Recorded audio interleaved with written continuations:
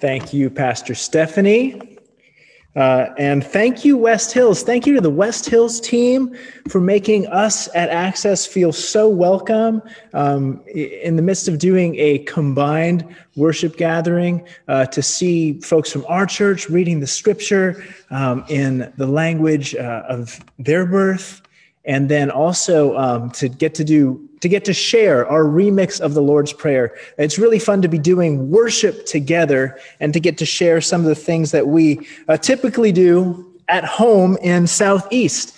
So it's a gift to be together today, West Hills. Hey, what's up, Access? Here we are together. What's up, everybody on the internet? Really grateful to be worshiping together and to get to share a little bit out of God's word today. Really grateful to be together, but also I haven't preached with West Hills since 2019. So can we just talk about 2020 for a second? It's tough, right? I mean, I feel like I've been in a few knockdown, drag out conversations about 2020 in the last couple weeks, even just last night in my own house. It is a tough time. In fact, I had one friend, and if you don't like this, I'll just tell you, it was a pastor friend who suggested in the wisdom of the internet that 2020 should be a new cuss word. Hopefully that's okay to say. I don't know. Maybe I shouldn't be making this joke, right? And this was the last time Access and West Hills worshiped together. But like if 2020 was a cuss word, right? Like this is some 2020. And I 2020 wish you would.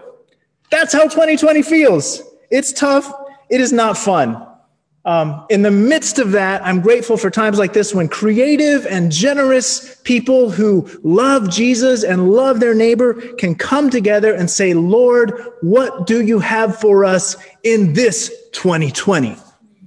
So I'm excited to open the word today. We are going to be in Matthew chapter 22, verse 15. So if you've got a paper Bible, you can open that up and follow along in just a moment. Let me give us some context for what's happening here.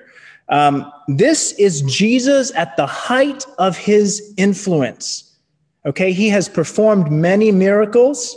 In Matthew's gospel, he has given us the Sermon on the Mount, the largest recorded body of Jesus' teaching anywhere, and certainly anywhere in the ancient world.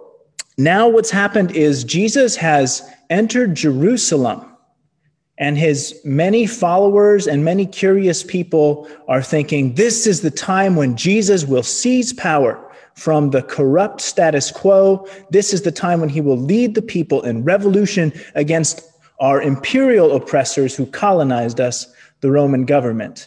And he's come into the city, and thousands have gathered to acclaim him and say, blessed is the one who comes in the name of the Lord. And not only did he come in that style, he goes into the temple and he disrupts business as usual, where people are selling animals and exchanging money with pilgrims who have come a long way to worship, and giving them unfair exchange rates and all the predatory practices that happen to people who are migrants and travelers. Jesus has gone into that business, which was a major business in the capital city, and he has disrupted it. Some would say he has rioted. Okay, so he has messed up that business. And of course, there are powerful groups who don't want this to happen. And so in our text today in Matthew chapter 22, we're going to see a couple of these powerful groups. We're going to see the Pharisees and the Herodians. The Pharisees, just a reminder, are a influential grassroots religious group, really the dominant form of worshiping God in Judah at that time. And the Pharisees emphasize obedience to God's word. They emphasize religious purity, and they look at the troubled state of their nation. And I am not even making this up. I've been saying this about the Pharisees since long before the current administration. They are saying we need to get back to the values that made our nation great. And that is what the Pharisees are saying, that if God's people would just take God's word seriously like we used to do in the good old days, then God himself would come and set us free and heal all our diseases and forgive our sins, and everything would be better. So that's the Pharisees. Think of them as the purity cult. They emphasize personal purity, religious purity, traditional purity. Then you've got the Herodians. The Herodians are the puppet government that cooperates with the global Roman Empire. The Herodians are people of, to put it charitably, questionable purity. They give lip service to God, but what they are really known for is dishonesty, treachery, adultery, violence, and winning at all costs. Amazingly, the Pharisees and the Herodians have found something in common. They really don't like Jesus. The Pharisees are threatened by Jesus because he has a radical way of being that is so inclusive that seems to indicate that the embrace of the Creator is widening to people who have previously been excluded.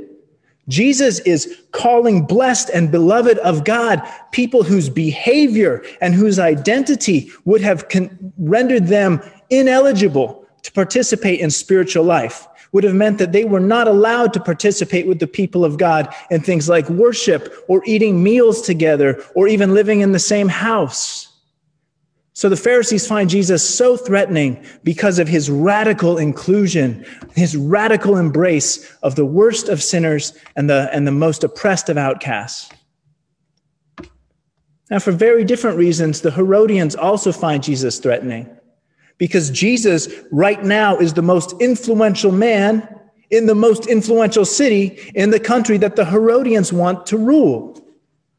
And not only is Jesus totally unlike them, he leads with integrity. He leads with compassion. He doesn't do any of this winning at all cost business. He won't play ball with them. He won't get with their political program. So amazingly, the Pharisees and the Herodians have come together to cooperate because they both are threatened by Jesus. So, to set this up, if you can imagine a situation where a religious group focused on purity and traditional values would find themselves allied with a political family that has a reputation for dishonesty and violence and adultery and winning at all costs, then you get it. I'm sure it's hard to imagine, but just think about it. Now, in the midst of that, I want to say that we did not choose this text for today. At West Hills and at Access, we have been preaching on Sundays out of the lectionary, which is a series of scriptures that are chosen years in advance. And I got to say, when we were planning this service and I looked at the text, there was a moment when my heart sank because I thought, God, this is a terrible text for an election year. This is a terrible text for anyone who would like to avoid discussions of political debate. Because in this text, Jesus is literally in a political debate. And I got to tell you, on Sunday morning, part of me would really just like to unplug. And I don't blame you. Some of you are probably just clicking off right now. It's okay. You can come back and watch it when you're feeling a little better. Jesus literally gets involved in a political debate right here on the hot button issues of the day. So it's a terrible text for an election year, unless it is a really good text for an election year. Unless Jesus, rather than leading us to escape from the things that are painful, would instead take on flesh and lead us right through them so that we can see how God is at work. So it's in that hope that I invite us to open the word together. Matthew chapter 22, verse 15. However you do it, whether with your eyes closed, just listening or reading along, I invite you to give your full attention to the reading of God's word. Then the Pharisees went and plotted to entrap him in what he said. So they sent their disciples to him along with the Herodians, saying, "Teacher, we know that you are sincere and teach the way of God in accordance with the truth, and show deference to no one, for you do not regard people with partiality. Tell us then what you think. Is it lawful to pay taxes to the emperor or not?" But Jesus, aware of their malice, said, "Why are you putting me to the test, you hypocrites? Show me the coin used for the tax." And they brought him a denarius. Then he said, "Whose head is this, and whose title?" They answered, "The emperor's." Then he said to them, "Give therefore to the emperor the things that are the emperor's, and to God the things that are God's." When they heard this, they were amazed, and they left him and went away. The word of the Lord. Let's pray together. Jesus, I don't know if this is a terrible text for an election year, or if this is just a terrible election year. Probably that one. And in the midst of the pressures of the pandemic, in the midst of deep anxiety and division, in the midst of rancor and hatred, of anger and hurt and pain, of injustice and danger, we cry out that you would make a way for us to be your people. We cry out that you would speak to us, that you would guide us and form us and lead us so that we can be the body of Christ, the people formed in your image. The people who love the things that you love, the people who follow after your heart. So hear our prayer, God, as we ask you to guide us and lead us and make us your people. Spirit of God, speak through the word of God to the people of God. Amen.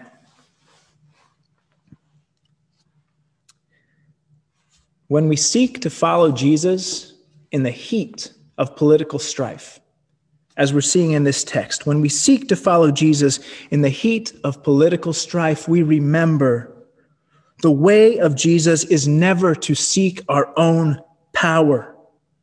It is always to surrender ourselves to God. The way of Jesus is never to seek our own power. It is always to surrender ourselves to God. And we can do this with great hope, because Jesus has already done it for us. The way of Jesus is never to seek our own power. It's always to surrender ourselves to God. It sounds biblical. It sounds Christian. It sounds like something we ought to do. And yet, the pressures of 2020 conspire to push us out of a place of trusting God and instead into a place of anxiety and fear, of anger and despair. Maybe that anxiety looks like obsessive, almost addictive engagement with politics. Maybe you haven't turned off the notification for all the news alerts and you're getting breaking news all day and all night. Maybe that anxiety looks like passive avoidance of the realities of this critical moment of escapism. Maybe that anxiety looks like compulsive rage posting on social media and appointing yourself the police of somebody else's comment thread. I literally had to take myself aside the other day and look in the mirror and say, "You are not the police of someone else's Facebook page." I had to tell myself that. So, how does Jesus do it? How does Jesus do it? What does he do in the heat of political strife? What does he do when presented with the hot button issues? And paying taxes to Caesar absolutely was a hot button issue, because it was agreed upon by the people of Judah that the Roman government was the oppressor. They were an evil government who had stolen the land and slaughtered the people, who continued to practice all kinds of oppression and extortion throughout the land. And yet it was a catch-22, because obviously, if you don't pay the power that's extorting you, you're in physical danger. So it was this huge hot button issue. How can we give our resources and our money to this horrible, evil oppressor when what our desire is for God to come and renew all things? Well, when we're seeking to follow Jesus in the midst of political strife, this encounter in chapter 22, for me, posed a few questions that I hope we can integrate into our own journey in this difficult election season. A few questions that I'll ask as we go along. I'm going to ask, whose question is this? And I'm going to ask, whose system is this? And I'm going to ask, whose am I? Verse 15. Then the Pharisees went and plotted to entrap him in what he said, so they sent their disciples to him, along with the Herodians, saying, "Teacher, we know that you are sincere and teach the way of God in accordance with the truth." But Jesus, aware of their malice, said, "Why are you putting me to the test, you hypocrites?" See, Jesus has provoked a crisis by embodying God's way of radical, nonviolent inclusion. He's in the midst of manifesting a whole new way to be alive, a whole new way to relate to Creator and to created people. He has incarnated this widening embrace of the Creator, and his way of being is so threatening to the status quo that it's brought the purity cult into an alliance with the power cult. And they ask him this question to trap him, right? If he says, yes, it's lawful, meaning God's law, yes, it's God's will to pay taxes to Caesar, he loses spiritual authority. He loses theological legitimacy. But if he says, no, we shouldn't pay taxes to Caesar, and his thousands of followers hear this and take his advice, violence will begin. The Romans will start killing people, which is exactly what happened when Jesus was a boy. And a revolutionary named Judas of Galilee led thousands of people in a movement of not paying taxes to the empire. And it ended with their crucified bodies lining the roads of Judah. So the Pharisees and the Herodians figure they've got Jesus trapped. Either he loses spiritual authority in the sight of the people, or he loses his life at the hands of the Romans. This is a win-win. But Jesus responds and he calls out their hypocrisy and he says, your question has nothing to do with God. Your question has nothing to do with God. It's a distraction from the people that God cares about. And we know who God cares about. And we know who the authors of Matthew's gospel believe God cares about because Jesus has told us in chapter 5. God cares for the poor.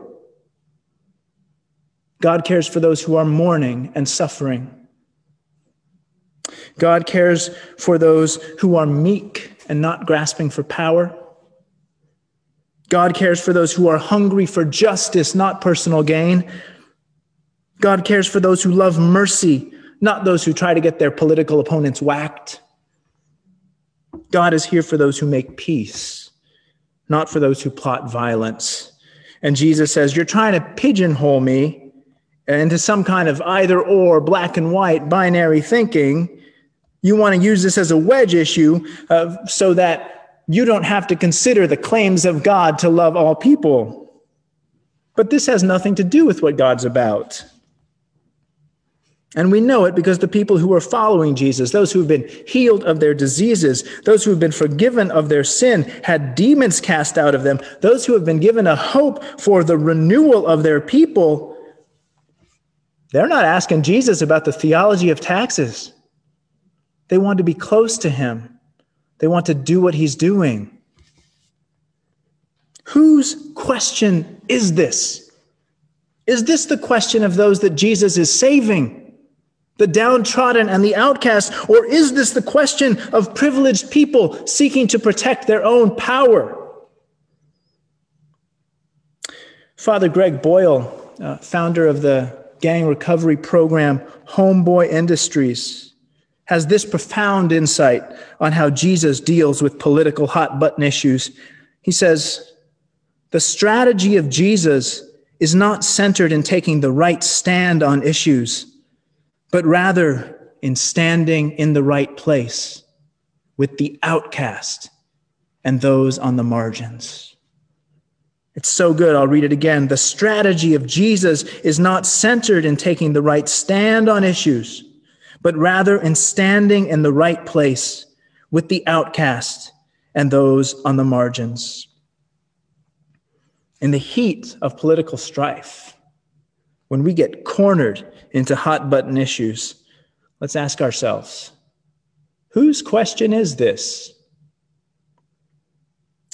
That question can take us a long way in the right direction, but Jesus goes even deeper than I want him to, honestly. And he's got me asking, whose system is this? In verse 19, it has a few simple words that often get overlooked, but the conversation hinges on these words, and if I let it, it will rock me. I'm still deciding if I'm going to let it rock me, but I'll tell you what I'm seeing. Verse 19, Jesus says, "Show me the coin used for the tax." And they brought him a denarius. Did you catch that? When we read this story, we're so hungry to find out whether or not we're supposed to pay taxes or whether Jesus will win the argument. We don't even notice a crucial fact. Jesus doesn't have a coin to pay the tax with. Jesus has no money. He is not identified with those who are fighting for their slice of the pie. He's identified with those who get no pie, regardless of who's in power. He's identified with those who are so far outside the system, the winner of the contest will not affect them because they'll be on the margins regardless. He's not attached to the outcome of whoever will control the system because he is attached to those who are outside the system. Until I am an old man, I will be proud of the way that Access Covenant Church responded in the early days of the pandemic. When we received, as a number of us did, the stimulus checks from the federal government. Now, a number of us were fortunate to continue working and to not experience wage loss. And a text message thread started. It wasn't my idea, and it just turned into something where those of us who had received the stimulus checks began to redistribute them to undocumented friends who had lost wages, but who were not eligible to receive the checks. And it was because through the relationships, the friendships in the neighborhood schools and in other places, we were attached to those outside the system. And I have to ask myself, as someone inside the system, someone who is able to benefit from the way things are, how attached am I to the existing system? Am I ready to reimagine my relationship with the system? Am I ready to follow Jesus as he attaches himself to those who live outside the system that I'm trying to succeed in? Those are tough questions, but thanks be to God, we don't ask them on our own. Final thought, verse 20. Jesus said to them, "Whose head is this and whose title?" They answered, "The emperor's." And he said, "Give therefore to the emperor the things that are the emperor's, and to God the things that are God's." Whose head is this? My translation says head. Yours may say something different, but it's literally true. The coin had the emperor's headshot on it, just like we have headshots of Washington, Jefferson, Lincoln on our coins, or if you're really lucky, you have Ben Franklin's headshot. Haven't seen one of those in a while. Whose head is this? Other translations say, whose image is this? It's a Greek word, icon. And it's the same word that the authors of Genesis 1 use when they say that humankind is made in the icon or image of God. Jesus is speaking to an audience deeply familiar with Genesis 1. And when they hear him say that word, they know he's saying, the system y'all are fighting about, that system belongs to the emperor. But you belong to God. Christian people, followers of Jesus. Heck, this is true even if you're not a follower of Jesus. So go ahead, get on this train. We do not belong to the United States of America. We do not belong to the United States of America. The U.S. does not own us. Now, let me clarify. Let me clarify what I'm saying. We love the U.S. We are called to love the United States because God calls us to love our neighbor. So let's do whatever we can to love this nation. Even in its present troubled state, let's love our neighbors personally and systemically. But let's do so not because we belong to America, but because we belong to Jesus. I recently heard a sermon by Pastor Jeff Chu that explained my life to me, that put something together for me that I had felt for a long time, but never quite had the words for. And it's this: belonging and justice are inseparable. Listen to what Pastor Jeff had to say. He said, if belonging existed, we would have justice.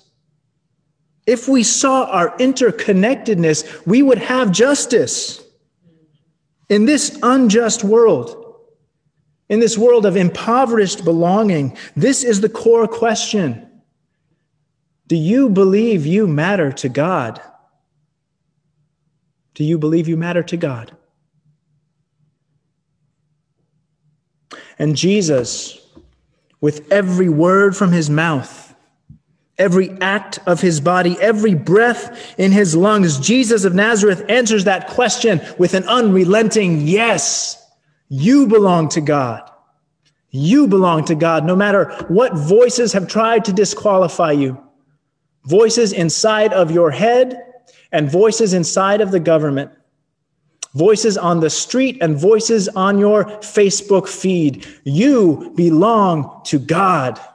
You are God's beloved, and that changes everything. And that is the foundation for the ways that we are to love our neighbor. That is the foundation for the ways that we are to seek justice. Not because we belong to one political party or another, but because all belong to God and all are connected. Friends, we matter to God, even in the pain of this moment.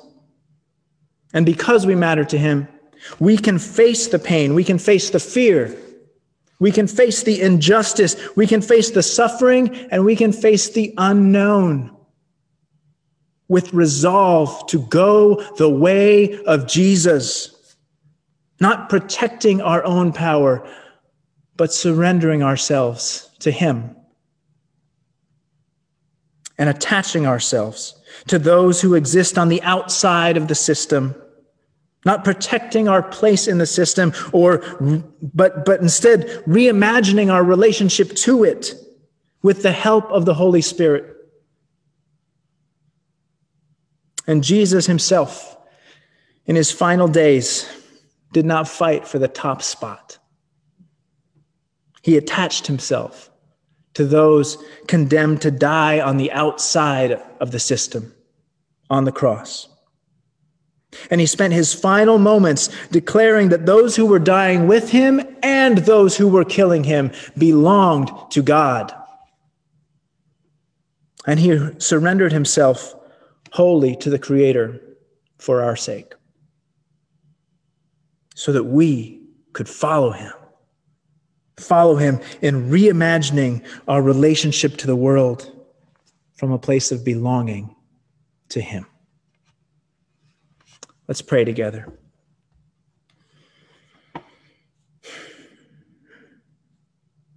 Jesus, in the midst of political strife, in the midst of a kind of tension that goes beyond anything that most of us remember, we cry out that you, by your Spirit, would teach us that we belong to you.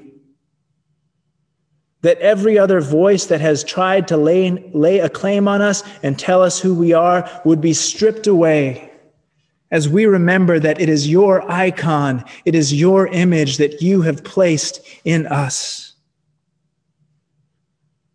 And Spirit of God, even as you convince us of our belonging, would you also teach us what that means? Would you teach us what it means to walk in the way of Jesus, who did not fight for his own place, but surrendered himself to God for the sake of others? Come, Holy Spirit. Come, Lord Jesus. Amen.